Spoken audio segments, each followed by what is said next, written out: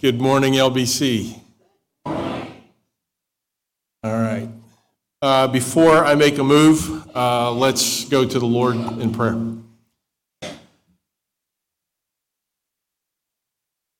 Father, we thank you that you have placed each one of us in a nation where we are free to proclaim the gospel.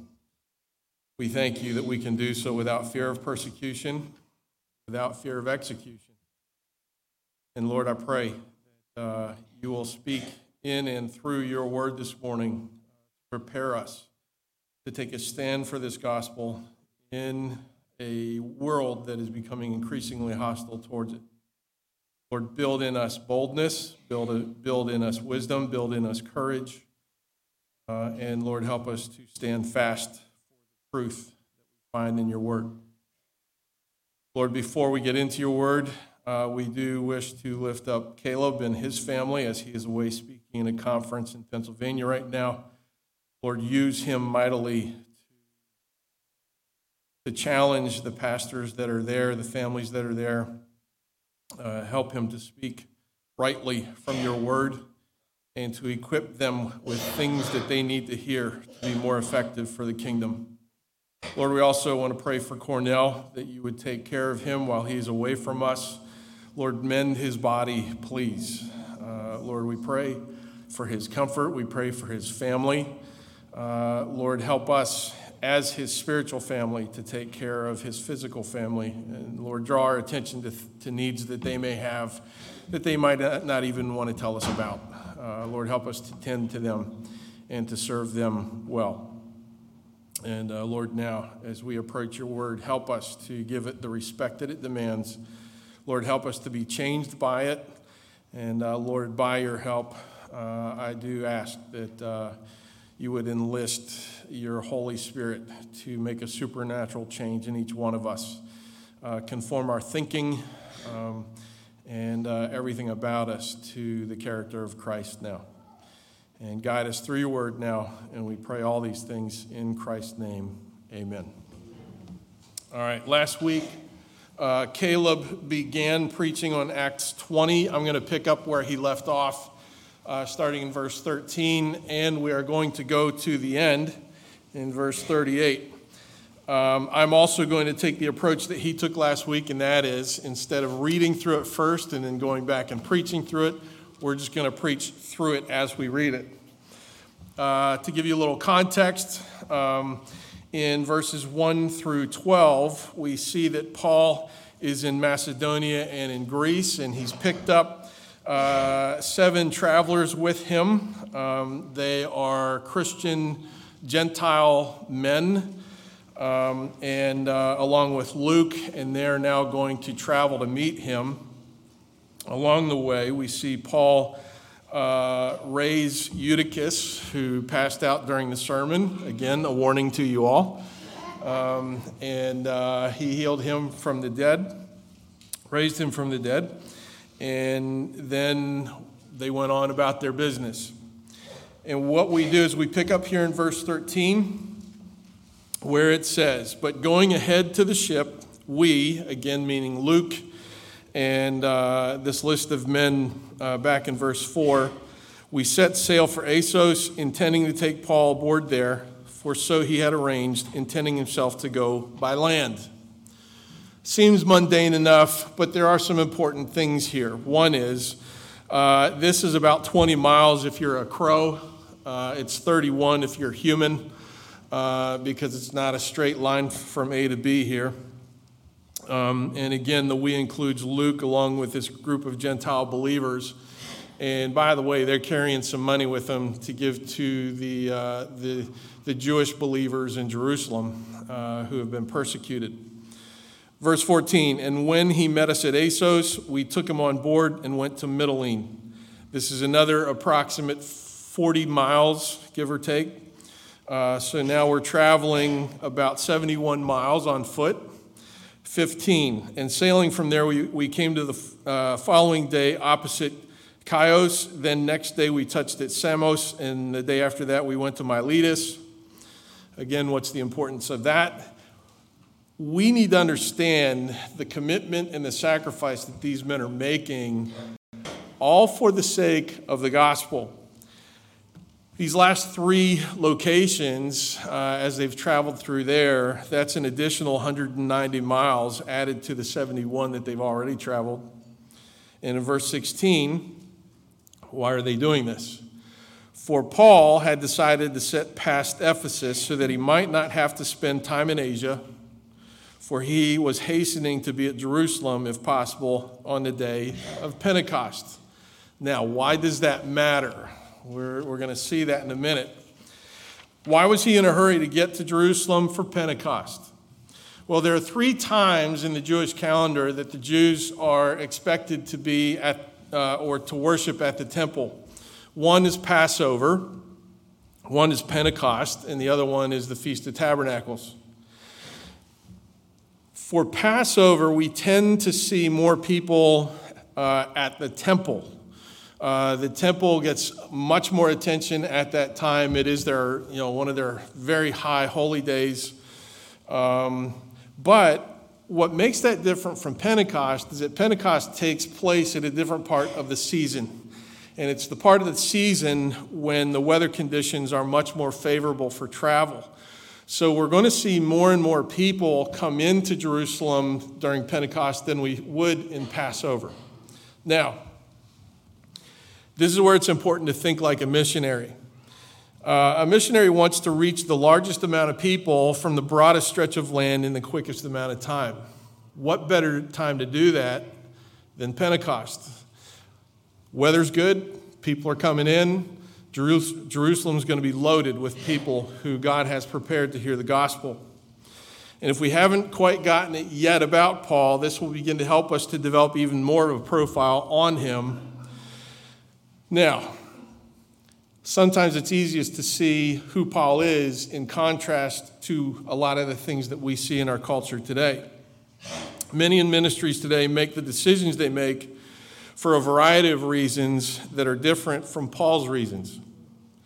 Often, precious resources like time, money, and energy are poured into having a great band, or having the most advanced technology, or training the pastor in the most effective theatrics, or coming up with innovative ways to draw a crowd and then entertain that crowd, all for the purpose of increasing numbers in their church. Central to their message are often promises of health, wealth, and physical comfort.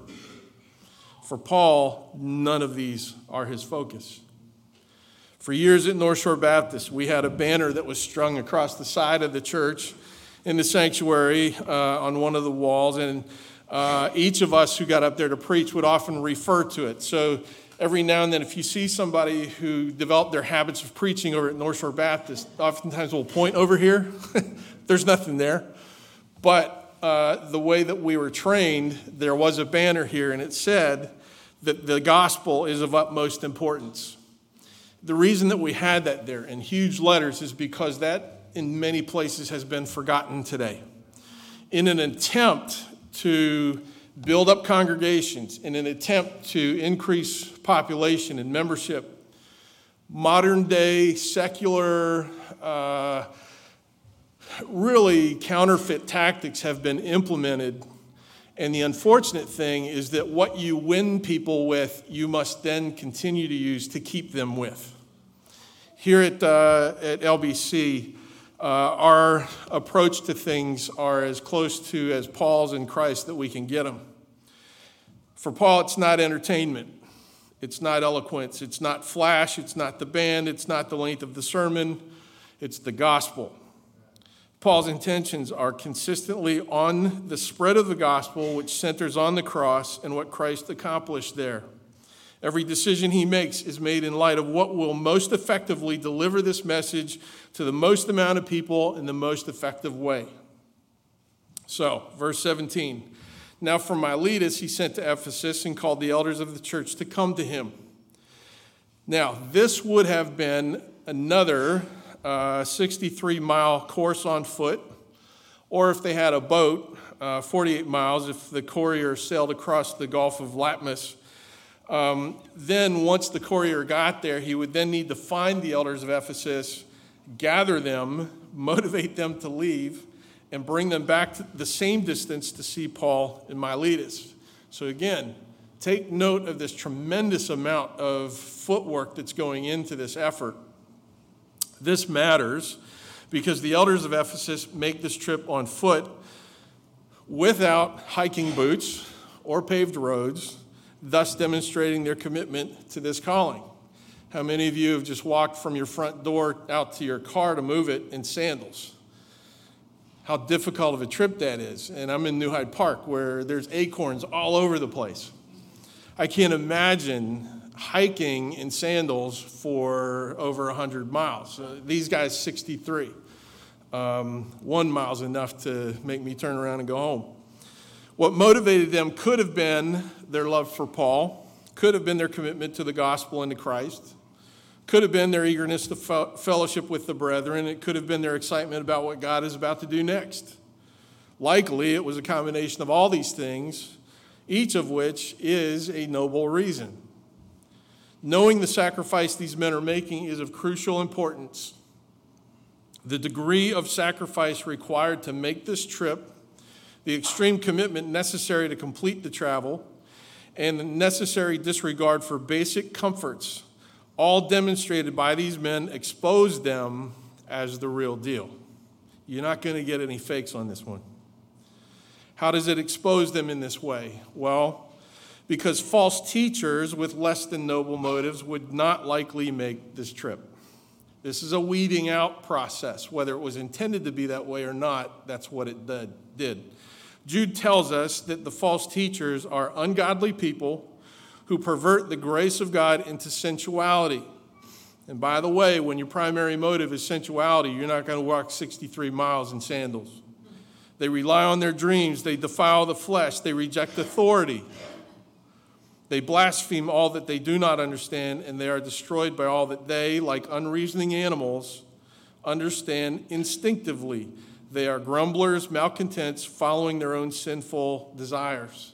The false teacher is all for the self, for feeding the senses. These guys are far from doing that.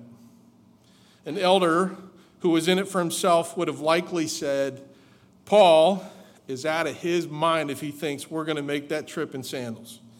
There's a bunch of us and only one of him. Let him make the sacrifice.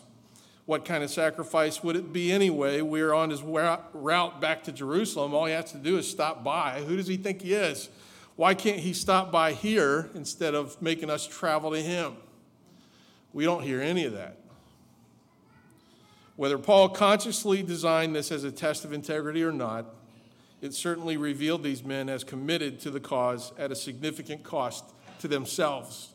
So it's important that when we get to the end of this chapter, we know that the gospel has been left in the hands of godly, committed men.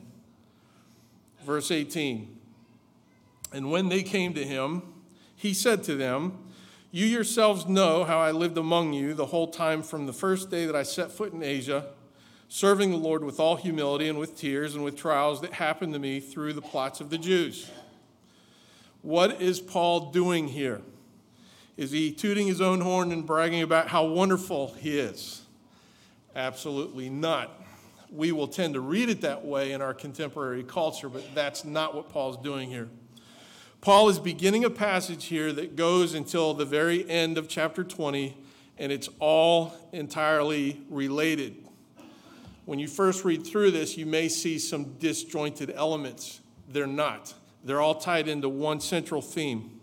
And you'll see what I mean by that in a moment. Whenever you see Paul deliver a message throughout the book of Acts, it tends to be evangelistic in nature. He's telling people about the gospel. This time it's different. Here we get to see Paul transition for a brief time from evangelist to pastor or shepherd. Why is Paul saying these wonderful things about himself in these verses? It is not to put them on a guilt trip or demonstrate his spiritual superiority or manipulate them into doing something. It's not why he's doing this. Rather, it is to show them how to live as Christians. Are we as shepherds not to do that? We are to demonstrate through our own lives, and we are to demonstrate through the words that we speak. how to live as Christians. Paul will say in his first letter to the Corinthians, so whether you eat or drink or whatever you do all to the glory of God. Why? Give no offense to Jews or Greeks or to the church of God. Why? Just as I try to please everyone in everything I do, not seeking my own advantage, but that of many. Why? That they may be saved. And he finishes that by saying, be imitators of me as I am of Christ. It's important to point out that he doesn't just say, imitate me. Only imitate me as far as I imitate Christ. You don't have Christ living it out in front of you, but you do have me living it out in front of you, but only so far as I do what he did, imitate me. His words here are not intended to elicit accolade for his ego, nor to gain a following to himself, but are to use his life as a model for following Christ. At this juncture, it may be useful to test our own lives, for me to test my own life, as we seek to lead others into maturity in Christ and ask the question, if everyone in this church followed Christ as I do, what would this congregation look like? Oof. What is it that Vody says? If you can't say amen, you ought to say ouch. I firmly plant myself in that category. If everyone in this church followed Christ as I do, what would this congregation look like? Oh, to have lived a life like Paul, to be able to say to others, imitate what you see in my life so that you can be confident that you are living as Christ would have you live. So, how did Paul live? It tells us from verses 18 and 19, we see that he served. He did not seek to be served. He was there to give his life away, not to consume. Depression is skyrocketing in our nation among our total population, but especially among our youth. Why is that? I would argue that much of it is because their entertainment and the contemporary literature and their politicians, and sad to say, many of their preachers are telling them that life is all about them. That everything from the books they read in school to the sites they visit online to the messages they hear Sunday morning make everything about them. God didn't design us that way. Jesus said, if you wish to gain life, and he's not talking about biology there. He's not talking about bios life. He's talking about Zoe life. It's a spiritual life which has with it a condition of life, a good condition. If you wish to gain life, give your life away. There is our cure for most of today's depression. Serve others and stop seeking all the time to be served. Paul served. Paul served the Lord. His service was not simply humanitarian. He didn't just tend to the physical or emotional needs of people. At the heart of his convictions was the understanding that every soul will spend somewhere in eternity and their destiny will be determined by what they do with Christ. He served the Lord, and he served the Lord with all humility, tears, and trials. This is not a name it, claim it, health, wealth, blab it, grab it type approach to ministry that Paul had here. This is extremely counterculture. His focus was not on self-gratification. He did not feel owed. He did not seek accolade. He did not do what he did for personal gain. He counted progress for the kingdom and the sake of Christ the only progress that mattered. But even more than that, he pursued the spread of the gospel in spite of the pain and suffering that it brought into his life. Pride and selfishness would never subject itself to tears and trials. Humility understands that tending to the Lord's mission negates any concern for the self, and that comfort should never be the determining factor when considering the Lord's work. When counseling a student in my school, where I'm the headmaster, when I'm counseling them to obey the Lord and seeking reconciliation with an enemy, which is uncomfortable, or asking for forgiveness from someone, which is uncomfortable, or confessing sin to their parents, which is really uncomfortable, I often remind the student that I'm not asking anything of them that I would not demand of myself. That's exactly what Paul's doing here. This is how I lived. Now live as I lived, imitating Christ. Imitate me, but only as I imitate Christ.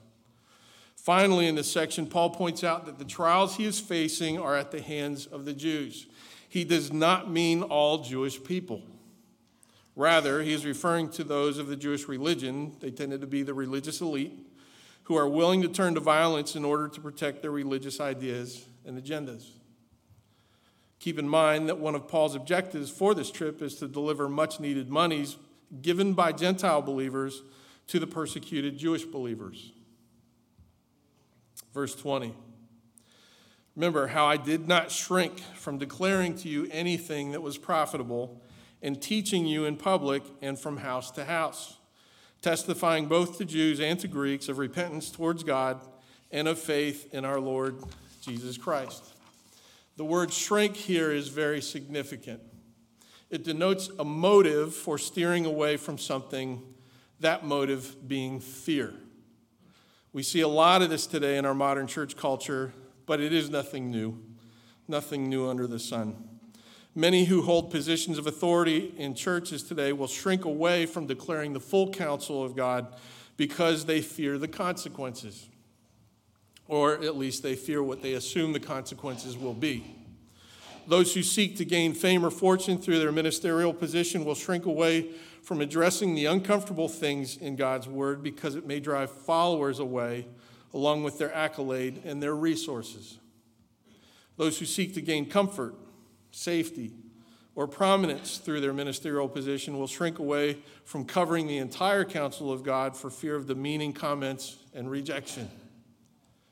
It can even be politically or socially dangerous, and I can attest to this, to adhere to God's teaching on certain issues such as marriage or gender or race because it could cost the minister of the gospel his entire ministry.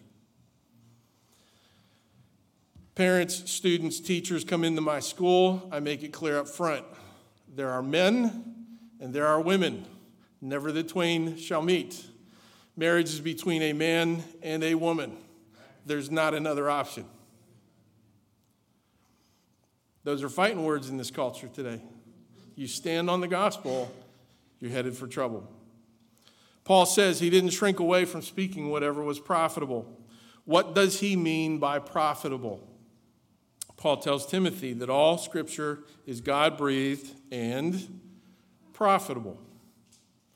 For correcting, for rebuking, for teaching, for training in righteousness, that the man of God be equipped for all good works. Paul did not shrink from proclaiming, from teaching, or from reinforcing anything that would be considered God's word. He points out that neither circumstances nor context define his message. He preached God's whole counsel in public and in private to Jews and to Greeks. And his message was the same everywhere and to all people. Repent of your sin toward God and place your faith in our Lord Jesus Christ. To this day, many in the Christian community continue to struggle with this notion that the Jewish people are saved via a different means than everyone else.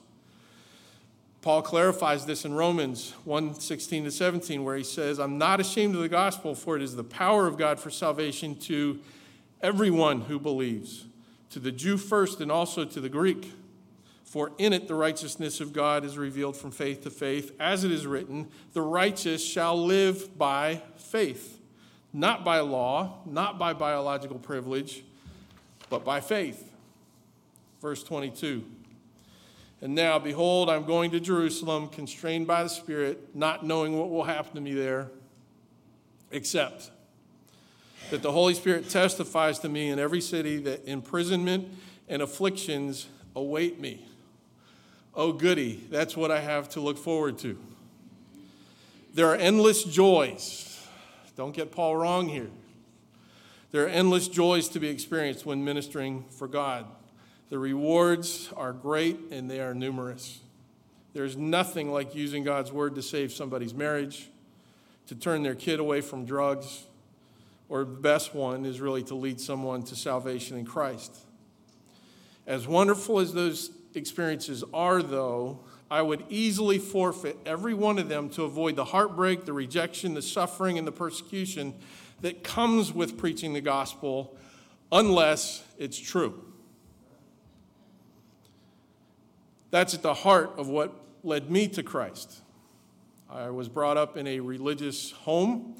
I went to church just about every Sunday of my life. And when I was about 13, somebody made the mistake of teaching me about the early church martyrs.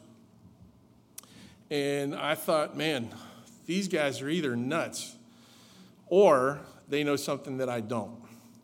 And I would come to realize that they knew something that I didn't know, even though I'd been brought up in church all my life. About 4 years later is when the light bulb came on and I realized what those guys were standing for, and that was the gospel. Now, Paul is not afraid of the dire outcome that he knows he is headed into, just like those martyrs who had such an impact on my life. And he's not afraid of that because he knows the gospel is worth it. Verse 24. But I do not account my life of any value, nor as precious to myself, if only I may finish my course in the ministry I received from the Lord Jesus to testify to the gospel of the grace of God. He knows the souls of people are much greater value than his comfort, safety, and even his survival. How does he know he's headed for trouble? Not because of earthly predictions made by mere men, but because the Holy Spirit, who does not lie, has made it clear to him. He knows what he's headed into. It's not a maybe anymore. He continues, verse 25. And now, behold, I know that none of you among whom I have gone about proclaiming the kingdom will see my face again. You elders who just traveled miles on foot to meet me here, this is it, guys. I don't know the details of what's about to happen to me, where I'm going, but I do know that it will end, and you'll never see me again. It's been said that if you ever want to know what matters most to a man, listen closely to his final words, and these are them. Verse 26, therefore, I testify to you this day that I'm innocent of the blood of all, for I did not shrink from declaring to you the whole counsel of God. Paul is saying that he is innocent of the blood of all because he declared the whole counsel of God. As he stated before, he held nothing back from anyone. He preached the satisfying and encouraging things. He also preached the uncomfortable, convicting, and hard things. If I were to say something like this, that I am innocent of the blood of all, I would be making reference to the fact that I've never killed anybody or thought of killing anyone. Or at least figuratively, that I was not involved in the demise of anyone. That's not what Paul's saying here. Paul is using a judicial term here that harkens back to when Pilate symbolically washed his hands of the blood of Jesus, meaning that the decision to crucify one that he deemed to be an innocent man would not be his decision, and the guilt would rest on those who do make that decision.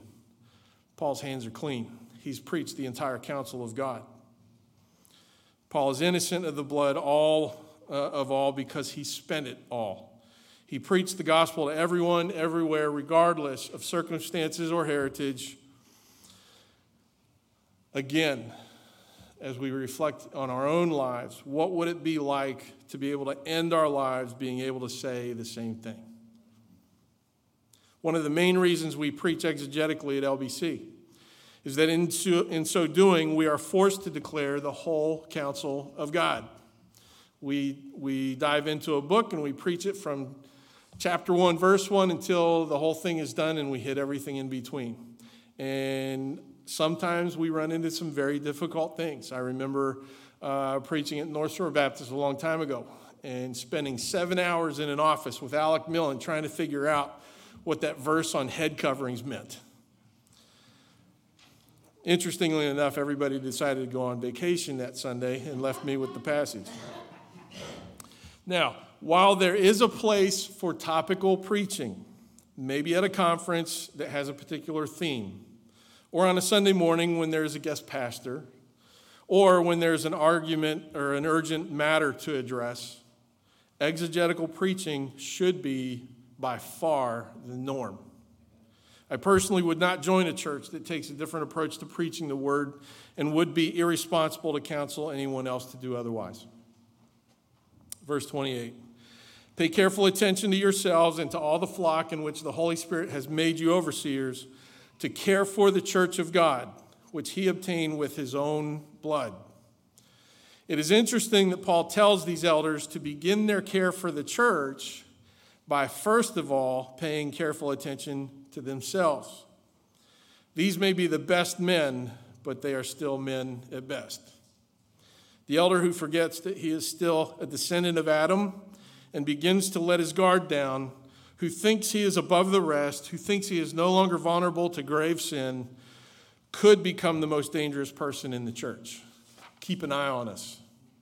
He needs to regularly self-reflect and consider if his motives for serving are pure, if his pursuit of growth in knowledge, understanding, wisdom, and righteousness is intentionally continuing, and if he has a stable group of mature believers who will say tough things to him if he gets out of line. Secondly, he is to pay careful attention to the flock of which he has been made a steward, not by his choice, but by man's choice, but by God's choice. He is to care for the church of God, which God paid for with the highest of cost to himself. Since the church's redemption was important enough to God that he would pay the price of blood for it, then its continued care requires the same from those whom he has appointed to caretake for it. So what is the primary threat to the church that the elders need to face? Verse 29, I know that after my departure, fierce wolves will come in among you, not sparing the flock. And from among your own selves will arise men speaking twisted things to draw away the disciples after them. Referencing Jude again, these fierce wolves are false teachers who creep in unnoticed. They creep in because they look like us, they sound like us, and they're hard to detect, and they're good at it. The individual who is trained in God's word and experienced in church life will be most effective in detecting these false teachers. False teachers are not false teachers, though, because they have simply concluded different things from the scriptures that you and I have studied, but because they have an entirely different motivation. The false teacher is driven by selfish and sensual gain. It always goes back to the senses.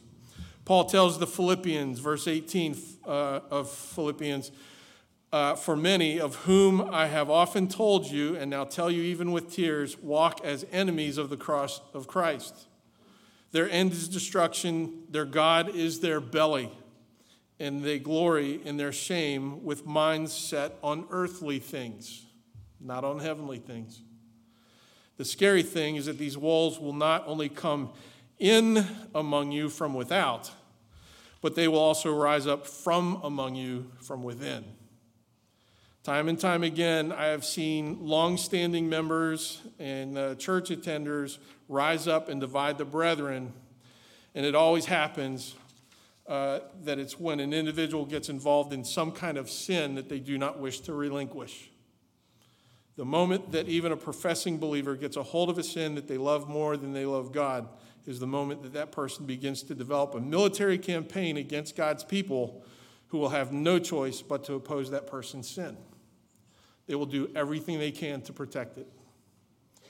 Both those who attack the church from without and those who attack from within will arise and are driven by their fleshly appetites.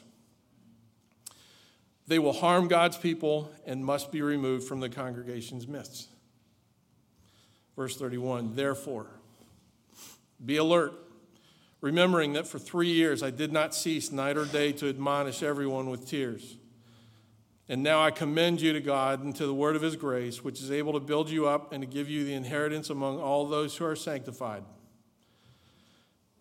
Be careful not to fall back on your own reasoning or your own resources. Coming to faith in Christ and growing in Christ are spiritual productions that are achieved spiritually, not by man, but by God. They're not accomplished through earthly means, but through God himself and his word. Verse 33, I coveted no one's silver or gold or apparel. Again, this is something that a false teacher would not be able to claim because that's why they're in this. Verse 34, you yourselves know that these hands ministered to my necessities and to those who are with me.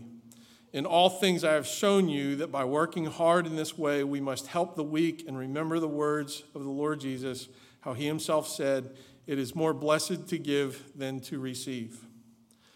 Again, more things that a false teacher would not be able to claim. Take note that Paul is continuing with his pastoring of these men. He's not virtue signaling here. He's not bragging of his accomplishments or of his humility or of his heroic sacrifices. In summary, what Paul is doing is he's saying that all he is saying in this passage that we studied today for one reason, that is to protect the church. Paul communicated when we started to look at this from verse 13 to the end. He's communicated, I've lived the gospel. I've taught the whole gospel. I've held nothing back for fear. Imitate me, therefore, as I have imitated Christ. Bad guys are coming to tear apart the church, and you have to be on your best game to stop them. Protect the church. Verse 36, and when he had said these things, he knelt down and prayed with them all, and there was much weeping on the part of all. They embraced Paul and kissed him, being sorrowful most of all because of the word he had spoken, that they would not see his face again. And they accompanied him to the ship. Oh, that we would be this tightly knit with our brethren, all of our brethren, those from LBC as well as those without. Let's pray to that end, but let's remember, as we hear Paul's final words here, his big concern here was not anything other than, guys, elders, protect the church. Amen? Let me pray for us. Father, enable us on a level that is producible only by your Holy Spirit to protect the church. Lord, give us wisdom, give us insight, give us discernment, give us boldness and courage. Put us in the right places at the right time to defend your church, to defend the gospel, to defend your word, to know it well, to teach it well. And Lord, help us to not back down for the sake of comfort or because we're fearful. Lord, as we leave here, would you please bring to mind what we've heard from your word today, that we may further discuss it and contemplate it and be changed by it. And Lord, we do ask that you would, by your Holy Spirit, change us, cause us to be more like Christ in everything that we think, say, and do. And we hand ourselves over to you and ask you to do, once again, great and mighty things in and through us. In Christ's name, amen.